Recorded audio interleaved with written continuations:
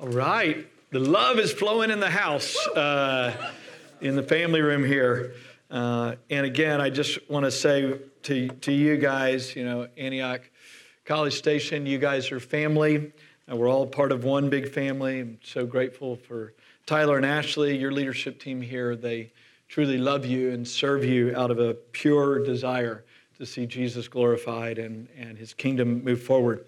So again, as he said, I'm the leader, I guess. Not really. I'm one of the leaders of the Antioch movement. And just for a little idea of what's going on in our nation, we just started our 40th U.S. church plant. So we are committed to reaching our nation like never before. And we now have 85 works in 43 different nations.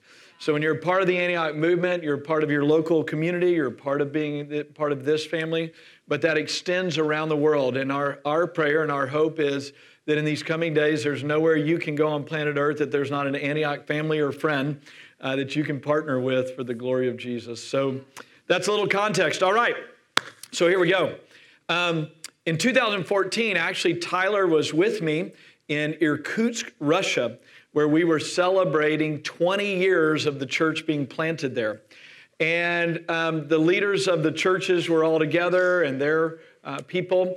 And they surprised me on the second night. They came up and gave me this key. It's what they call a key to the city of Irkutsk, Russia. And they came and gave it to me, excuse me.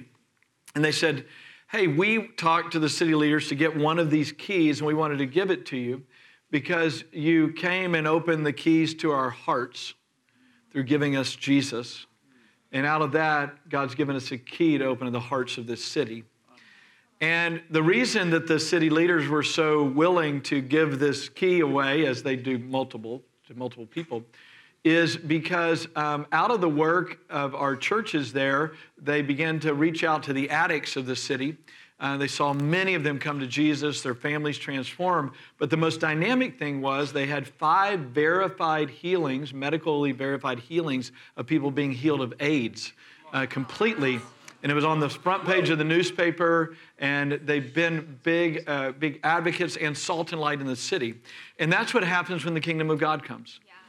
God touches a heart, then he uses us to unlock other hearts, and then he brings restoration beyond what we could even ask or think.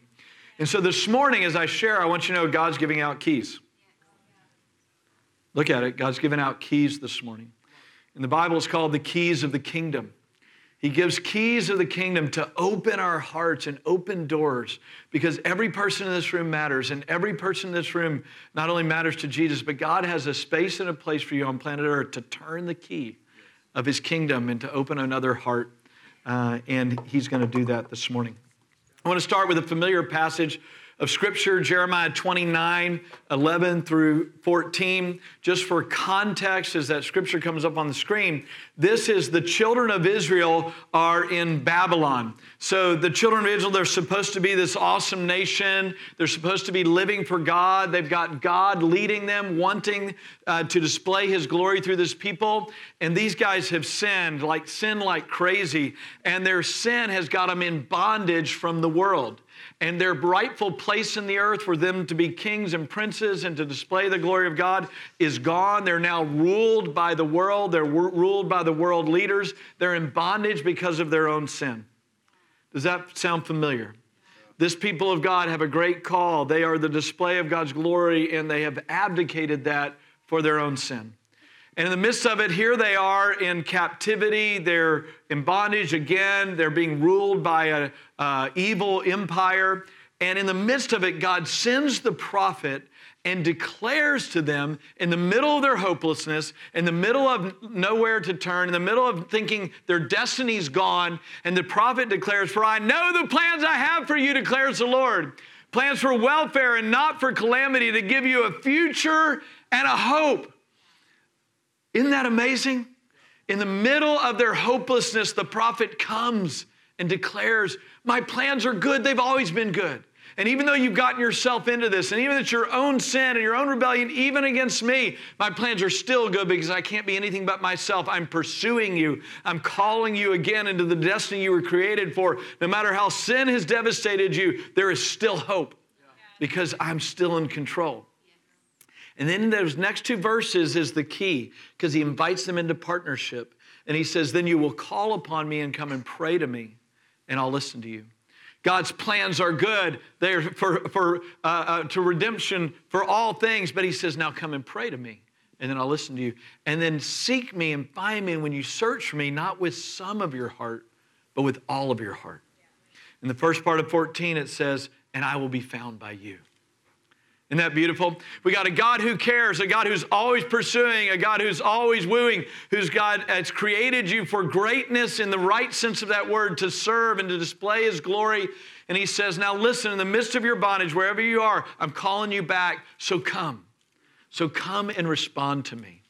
And what I want to do this morning is unpack what I call 4 keys to revival, to coming back to God. Revival kind of has 2 definitions. Revival for the people of God is the coming back to the way we were intended to be. It's literally what you see in the Bible. What the New Testament church is, we're coming back to you, God. We're coming wholeheartedly back to you. We want to be revived. We want to be renewed in that clarity of what you've created us to be. It also means for those who don't know Jesus, it's what's called the awakening of the masses, that we become so alive in God that everywhere we go, people see God on display. And you know, in the midst of our broken culture, I had some friends in New York City, and they say, it's easy to witness these days. We don't complain and we don't cuss. And they say, what kind of a person are you? And they say it's easy to share the gospel. The bar's kind of low these days. But if you come in lit up with Jesus, with a clarity and a testimony of his transformation, I promise you the world will stand in awe because they are looking for the same thing. So here we go. What are some of those keys to the kingdom for your personal revival, keys to the kingdom to get into that future and hope that he has for us?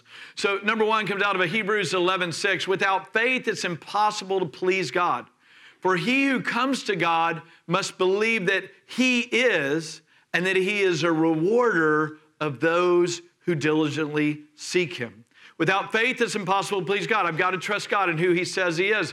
For he who comes to God must believe that he is who he says he is.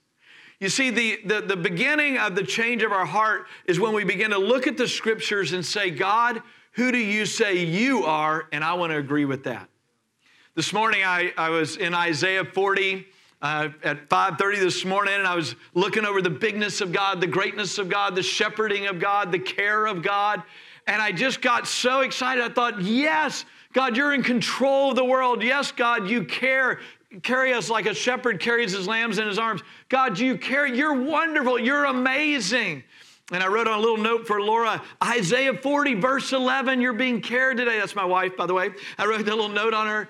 And I said, yes, if we'll lock into this today, we're going to have hope. We're going to have life. And we're going to have strength. For the last 30 years, I've started my days looking at the bigness of God the Father, looking at Jesus, looking at the Holy Spirit, because by knowing God, my heart comes alive. Yeah. Yes. And your heart doesn't come alive apart from him. Yeah. I was in Arkansas on vacation with my family. This was several years ago. All our kids were smaller at the time. And my wife said, hey, it was Father's Day weekend. And so Laura said, hey, I want to give you a Father's Day gift. I'm going to let you go play golf by yourself. I want you to know I love my kids. I love them so much that I needed to go by myself. Yes. Jesus would pull away. I needed to pull away just for a little bit. So of course, I didn't know anybody. So I go to the golf course, and they said, hey, would you mind playing with this guy who plays every day? His name's Truman. He's a nice guy. And I said, sure. So the guy's 75 years old, introduces himself. And as is my custom, eventually I just ask him, hey, Truman, anybody ever told you about Jesus? Or do you know Jesus? So it must have been about the 3rd hole. And he stops, and we're on the tee box, and we were there for about 20 minutes. Because he stopped and he said, oh, I know Jesus.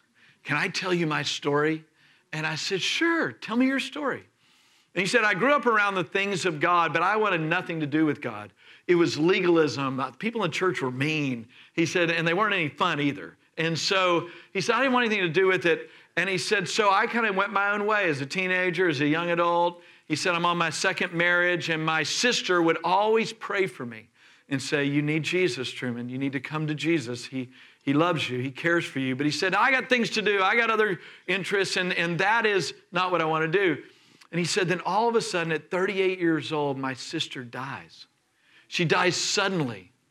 And I thought, what kind of a God is this? My sister loved you. She was holy. Me, I should have died, but not her. He said she was the most precious thing in my life. She loved me so completely, so thoroughly. Why would she die? And he said, I go to the funeral and I'm so mad at God and at the world, and I'm driving back at night on the back roads. I'd been drinking a little bit, and I'm just frustrated. God, what's the deal? And he said, now, son, I don't know if you believe this, but I'm going to tell you what happened. I said, try me out, And he said, I have an open vision. So much so I had to pull over to the side of the road. And he said, and in this open vision, I'm standing on a stage in a church preaching. And I'm telling the crowd, there's only 4 words you need to know. And he's saying, what? And he said, I'm hearing myself. There's only 4 words you need to know. God has 4 words for you today that you need to know. And he's sitting there, I'm sitting there in this vision saying, tell me the 4 words. I'm telling myself, he said, it's a very weird experience. And I'm saying, tell me the 4 words that God wants me to know. And then all of a sudden he said, I say from the stage, God wants you to know, I am with you. There's only 4 words you need to know. I am with you. And he said, all of a sudden, I realized that the number one way that Jesus revealed himself is Emmanuel, God with us. It's what my sister was trying to tell me all my life. It's what Jesus wanted for me all my life.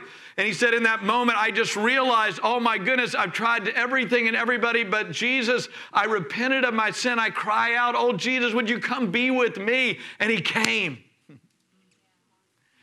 And he said, in that moment, I was just so caught up. And he said, son, again, I got to tell you what happened next. You may not believe me, but I was there. He said, I looked out my windshield into the night sky just with such gratitude. And he said, I see blazing fire in the sky and those words, I am with you. And I'm just caught up in this fire in the sky where God's declaring his glory. And he said, then the fire fades and the words fade away. He said, then I start crying again. And I'm saying, oh God, I want to see these words. I want to see them all the time. And he said, it seemed to me that Jesus spoke to me so clearly. I am with you always, Truman. Whether you can see it or not, I am with you. I've sent my Spirit so that you know that I am with you always. Can I just say the number one motivation for seeking God, the number one motivation on this earth is to know him, to be with him, to enjoy him, to engage him. I look at God the Father and I see the loving care of God. I look at Jesus and I see the sacrifice, the only way out from guilt and shame.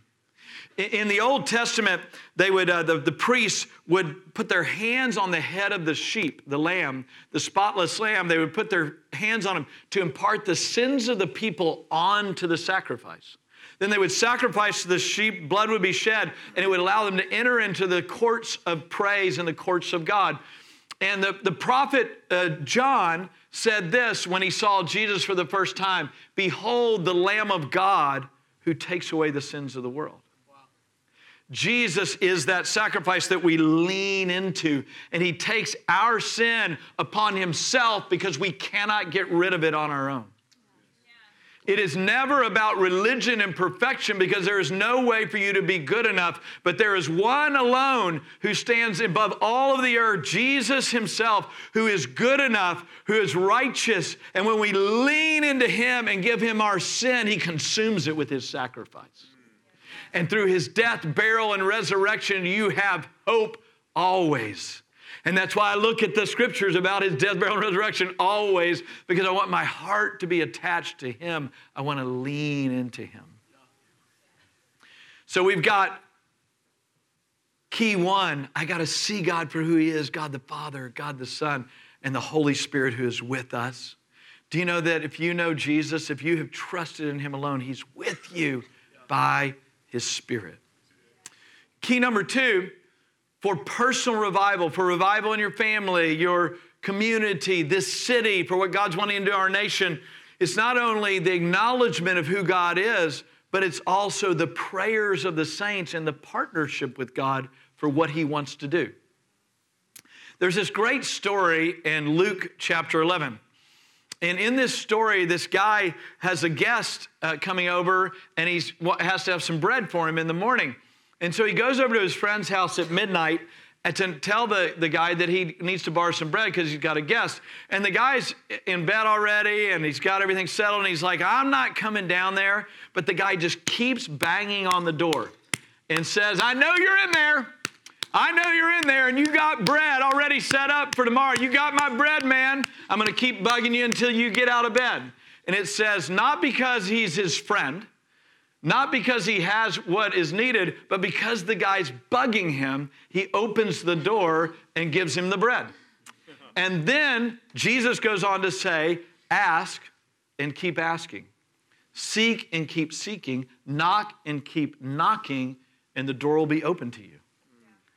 He gives us permission to bug him incessantly, consistently, until that door is opened.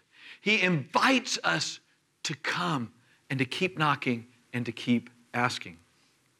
When I was a kid, I was a really unsaved kid. And so we did a lot of really unsaved things.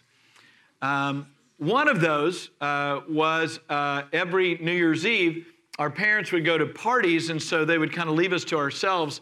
And we were junior hires at the time, and so our ritual was to line up behind this wall and water balloon cards as they came by. And then watch them, and we had our hiding places to watch them run in circles trying to find out what just happened to them. So anyway, in the midst of this water ballooning thing, we hit the car of some teenagers who were like 17 and 18 years old. They were kind of like the big brothers of our friends.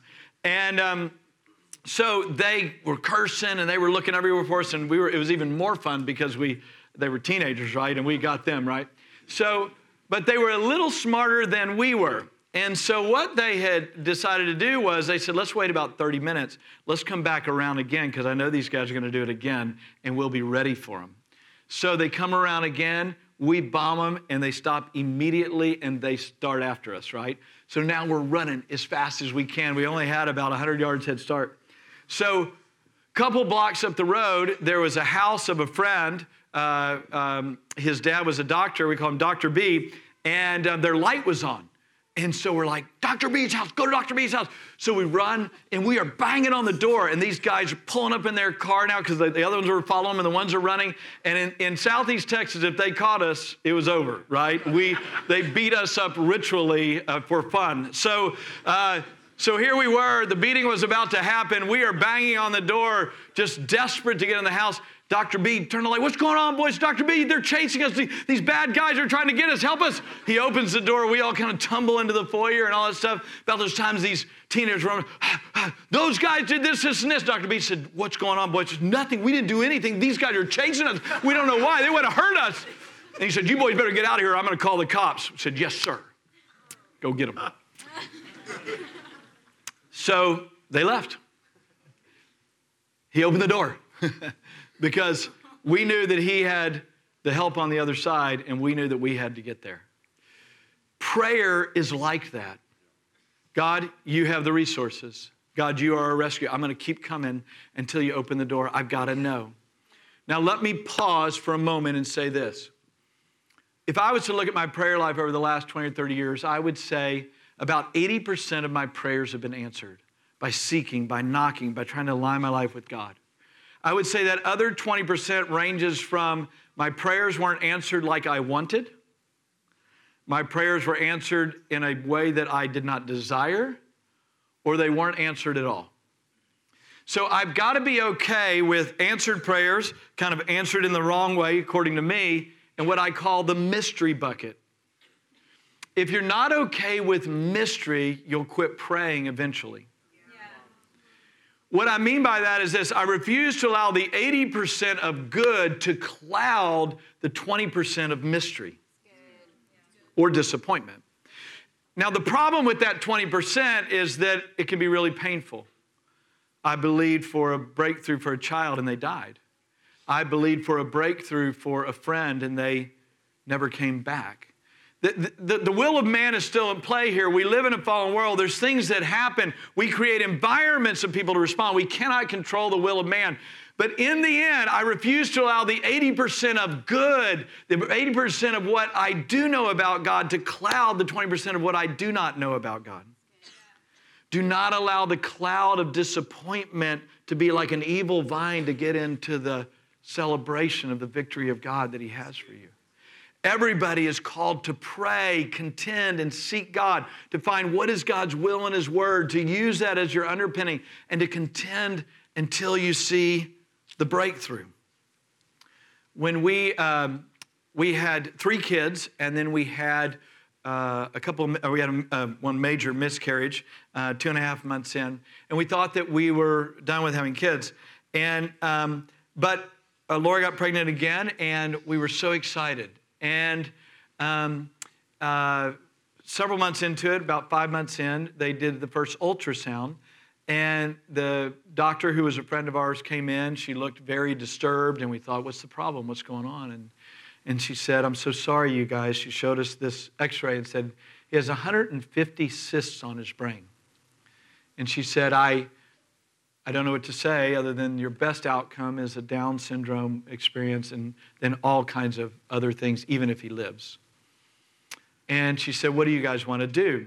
Now, she gave us the option of abortion. We said, absolutely not even a discussion. She said, well, there's some things that they can check on along the way to get you prepared for what it is. And we said, well, after we prayed about it, we said, no, we're just going to pray. We're just going to put our lives in the hands of God. Now, let me pause and say this. If this little boy would have ended up with Down syndrome, he would have been our little boy and would have been just as beautiful as if he didn't.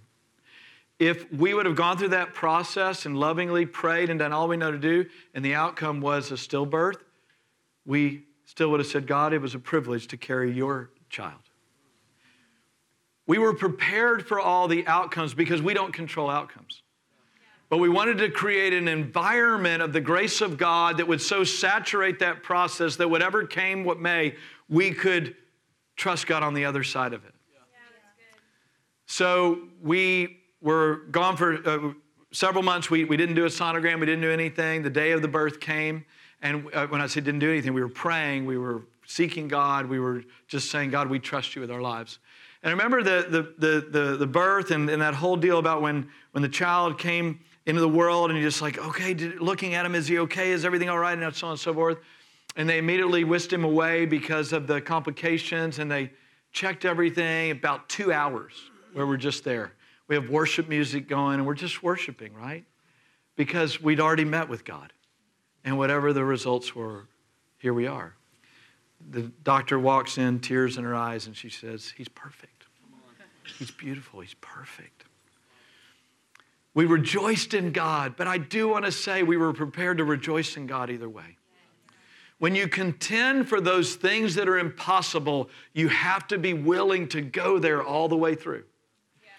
You will see more victory than defeat. You will learn every time you go for it, but don't ever quit knocking. Don't ever quit seeking, and don't ever quit asking. Because at the very end, friendship with God will be what remains, no matter what the outcome of your prayers. Hey, one other thing I want to say about prayer before I go on to key number 3, and that is this. I have a friend, a doctor friend, who at one time was running a church of 2,500 people, a school of 1,000 students, and still working 4 days a week as a physician. Pretty high capacity guy. Great staff, by the way. And I remember asking him, Dr. Milley, how did you do all this stuff? And he said, when I was in med school and life was really pressured and people were saying, you can't do the church thing in med school too. He said, I had to figure out a way to find God in the midst of it. So I said, God, give me wisdom. And he said, what I did was I would tithe the amount of time that I would go to class and study. I would tithe the first fruits of my day to the Lord. So if it was a 10-hour day, I'd give the first hour to the Lord. If it was going to be a 12-hour day, I'd give 1 hour, 12 minutes, and so on and so forth. He said, whatever it was, I would just kind of size up the day and I would tithe the first fruits to the Lord. God would always meet with me. It would solidify me and get his hand involved in everything. He said, who knows what all God did on my behalf that I was not aware of because I trusted him by faith to give the first fruits of my day to him. Wherever you are, you can trust God in prayer, not just for the huge things, but for your daily bread, as the scripture says, coming day by day. Keys to revival. See God for who he is. Be a man or woman of prayer, contending personally, corporately, etc. Third key, be a person of confession and repentance. Again, hopefully a common passage, 1 John 1:9. If we confess our sins, he is faithful and just to forgive us of our sins and to cleanse us from all unrighteousness. If we confess, that word confess means agree with God, to see things the way God sees things. When we confess, God, this is who you are, this is who I'm not, I just want to agree with that, it releases the power of darkness, not just when we confess it to God, but when we confess to one another, the scripture says we'll be healed. We had about a year-long deal at one of our houses where what I call the roach plague. And literally we had roaches all over our house. And my wife keeps a clean house. We keep a clean house. It wasn't for that reason. It was just something was going on, right? And what would happen in the morning or in the night, it was dark. You walk in the kitchen, you'd turn on the lights, and boom, roaches would run everywhere. Just heading for the hills underneath the cabinets and everything else. And of course, it got to where you get that flash water, just try to catch them, but you wouldn't get them all. And like the roaches in the kitchen, when we confess our sins to God, and especially when we confess our sins to one another, darkness has to flee. Yeah. It can't dwell with light. But when we keep darkness hidden, there is a roach epidemic in our souls. There's stuff running around that is so nasty that it's hurting us and going to hurt other people. When we confess our sins, agree with God, when we confess our sins to one another, it brings the light on and it sets us free. But it's not just confession, because confession is just agreement. It's repentance. It's the turning back to God and his ways that cause the lasting change. The whole Antioch movement, what we do around the world, has been ignited through visitations of God along the way. One of the earlier moves of God we had was in the early 1990s. Laura and I were college pastors. Actually, Kevin was there with us in those days. And we were having a leaders meeting one afternoon on a Sunday with the college leaders. And this young lady stands up and says, hey, can I share a scripture? And of course, we probably had about 60 people there that day. And she shared this scripture out of Hosea. And she said, I believe the Lord's saying that out of this scripture that our love has been like the dew of the ground. It rises quickly and fades just as quickly. And then she prays, Jesus, forgive us for not loving you, for not loving you the way you need to be loved. And she starts crying. Well, it's kind of one of those things when somebody's getting authentic with God, then it starts affecting the rest of us, right? There's a few tears being shed. Then a girl comes up to me, another college student. She says, I have to tell the group something. She said, I had an abortion as a teenager. I've never told anyone. I have to tell them. I've got to get free. And I said, well, of course, this is a safe environment. She shares, and then wailing starts happening. Because I had 2 or 3 other girls had that same experience. They came and shared it. Then guys began to share sexual sin, and then people began to share the brokenness in their lives. This went on for hours.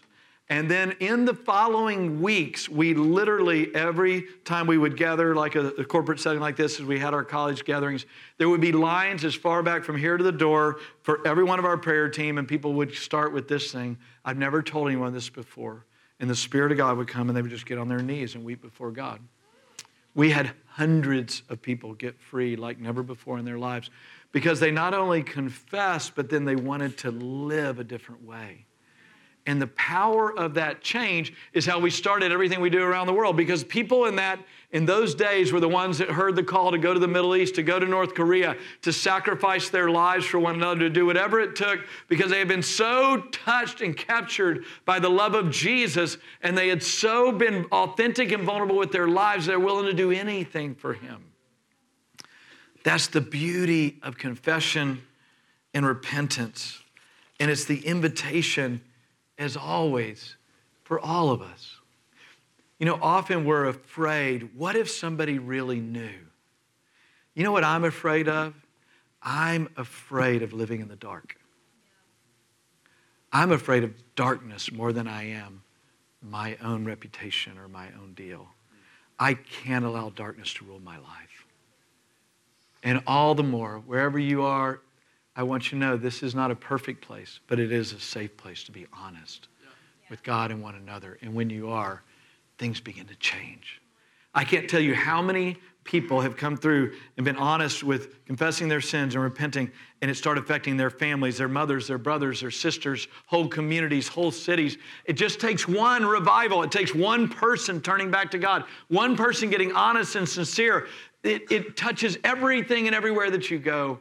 Who knows, your one confession, your one repentance may be a catalyst to touch generations.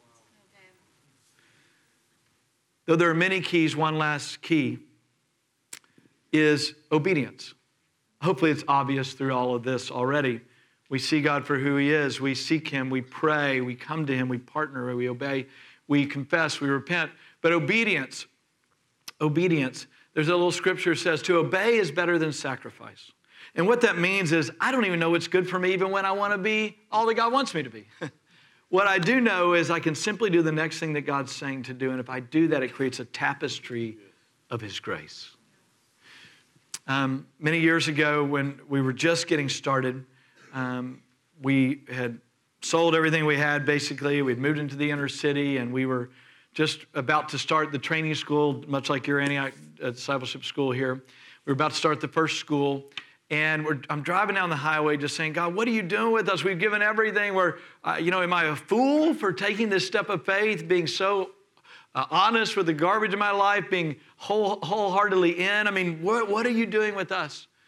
And it seemed to me that God spoke as clearly as I've ever heard him speak. And he simply said, if you'll do the next thing I'm telling you to do, you'll be in the middle of the greatest revival this world's ever seen.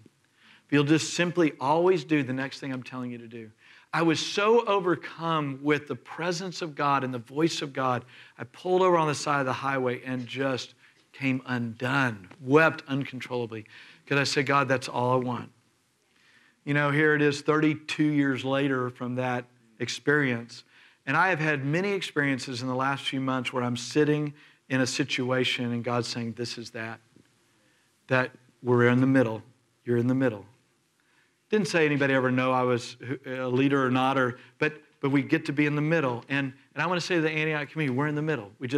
Every obedience puts us right in the middle. Every time we say yes to Jesus puts us right in the middle of what God's about to do. And I believe with all my heart in the next 18 months in America, we are in one of those crucible moments where God is calling us, back as the people of God, and he's wanting to move like never before. And so everywhere I go, I'm teaching these principles to get people alive and alert and to believe again and to trust again, to turn our nation back. But it's going to be one person at a time, one move of God at a time. And when we do that, we create a roadway for his power and his grace.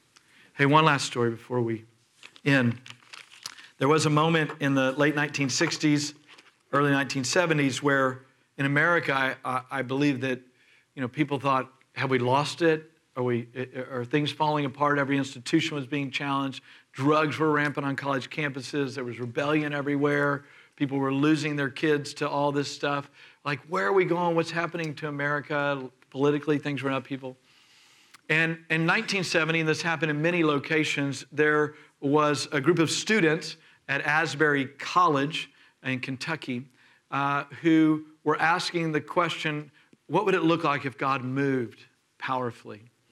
And they basically said, well, let's go on a 30-day experiment. Let's agree every morning we're all going to meet, read the word, we're going to worship, we're going to pray, and we're going to obey whatever God says to do. We're going to do it for 30 days. And then every night we'll get together and we'll say, what did God do today? Are we following what he's put in our hearts to do? And we're going to pray again. So on day 29 of this experiment, this journey, they felt together, God's going to move tomorrow. I wonder where it's going to be. And then they all knew they had chapel the next day at this particular college. They had a chapel service. And at chapel, one of the students asked one of the professors who was leading, could I share a testimony of what God's doing in our lives? And he got up and shared how God was dealing with him and some sins that he wanted to confess and he needed to repent of. And it began a move of God. And then one person after another, after another, after another. It would go on all day and into the night. The president of the college was about 5 hours away at a speaking event. And the vice president of the college called him and said, Dr. Kinlaw, we have a problem on campus. And he's thinking, oh no, has there been an outbreak of rebellion? Was a student killed? Did something happen? Or what happened? He said, no, sir, chapel has not ended. Started at 10 that morning, it's 10 o'clock at night. He said, excuse me? He said, chapel has not ended. And he said, what do you mean hasn't ended? He said, students are confessing their sins, sharing their testimony, and God is here.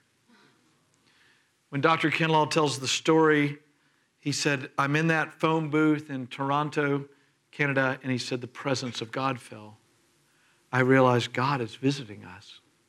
He said he got the plane in the car, got down as fast as he could. He gets there at 2 a.m. He said, he walked into the back and he said it was so holy, he just said, I got to sit in the back. I can't go to the front. And he said a young lady came up to him and in tears and said, Dr. Kinlaw, I need you to help me.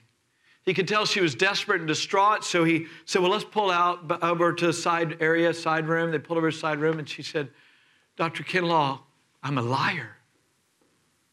I'm a liar. All my life, I've just lied. I don't know when I'm telling the truth and when I'm telling a lie. And I don't know what to do. I'm a liar. Dr. Kinlaw, I'm a liar. What do I do? And he said he was just taken up with emotion. He said, I didn't know what to say. I said, God, what do I say? He said, I tell her, so I don't know what to do, but I know you can go back to the last person you lied to and you can tell them the truth. Just go back to the next person, and then when you've done that, go to the next person. Just go do what God would want you to do. He said the revival went on. It went on days and days and days. Chapel never ended for days, 24 hours a day. People came from all over the world. People then went all over America telling of the glory of God that was visiting this place. But he said a couple of days after that situation, that girl comes up to him, this sophomore in college, and he said, she's glowing. I'd never seen her more beautiful in my life, a more beautiful young lady. I said, you're beautiful, you're glowing. What's happened to you? And she said, I just finished talking to the 34th person and telling the truth. And she said, I'm free. I'm free. I'm no longer a liar. Whew. He said they just wept together and said, God has the power to set people free who simply obey the next thing he's saying to do. Don't know where you are today in your personal life. Not sure exactly where the community is at large here. But what I do know is the invitation's being given for you to be free. For you to experience that nearness, that sweetness of God that comes by the simple obedience of the heart that wants him. So let's stand together. Now, as we stand, can I just keep everybody's attention just for a few moments? And I just have to be honest with you, this is the most important time of the morning. The worship was rich. Hopefully the word of God stirred your heart. But your response to the word is what determines your destiny. Not even the richness of the word or worship. It's now our response is the determiner. So this moment matters. So if our prayer teams can come to the front, and wherever you are today, let me encourage you to respond to what God's speaking to you. It can be right there in your seat. Lord, I just want to respond to that. I need to confess to you, or God, I want to make this right, or I know you've spoken to me to do this and so, and I'm committed to do that. But I also find that for most of us, we need to make a step forward. The reason we do these quote unquote altar calls is not to embarrass anyone or to prove anything or anything else. It's not for us, it's for you, it's for all of us actually, because there's something about stepping out of where you are that allows the back of the enemy's anxiety and fear over you break. I always say, don't let passivity or pride keep you from what God has for you. If you need help this morning, and it may not be related to the message at all. You may come in here with a burden for a family member or a friend. It may be you need a healing, you need a breakthrough. There's a fear that just seems out of control, a depression. Whatever it is, don't walk out of here with the burden you walked in with. And maybe something stirred you today and you just need to talk to somebody and pray with somebody. Or maybe you just need to come and get on your knees before God, and you don't need to talk to anybody, but you need to make a step to break the back of the bondage that's got you. God has come to set us free. And I'm going to pray, and then you come and you respond. Just respond to Jesus. Don't let anybody or anything keep you from the help that God has for you this morning. You do not have to come perfect. Actually, it never works if you do. You come imperfect to meet the perfect one. So Spirit of the living God, I pray, would you release your Spirit now in response to your word? Would you draw us into your presence? And Lord, I pray that guilt and shame would fall. I pray that fear would dissipate. I pray, Lord, you would lift oppression and depression according to your word. And I pray that you would set men and women free, that something would happen in this moment that would ignite the life of Jesus to be made manifest. Oh, Spirit of God, draw us. We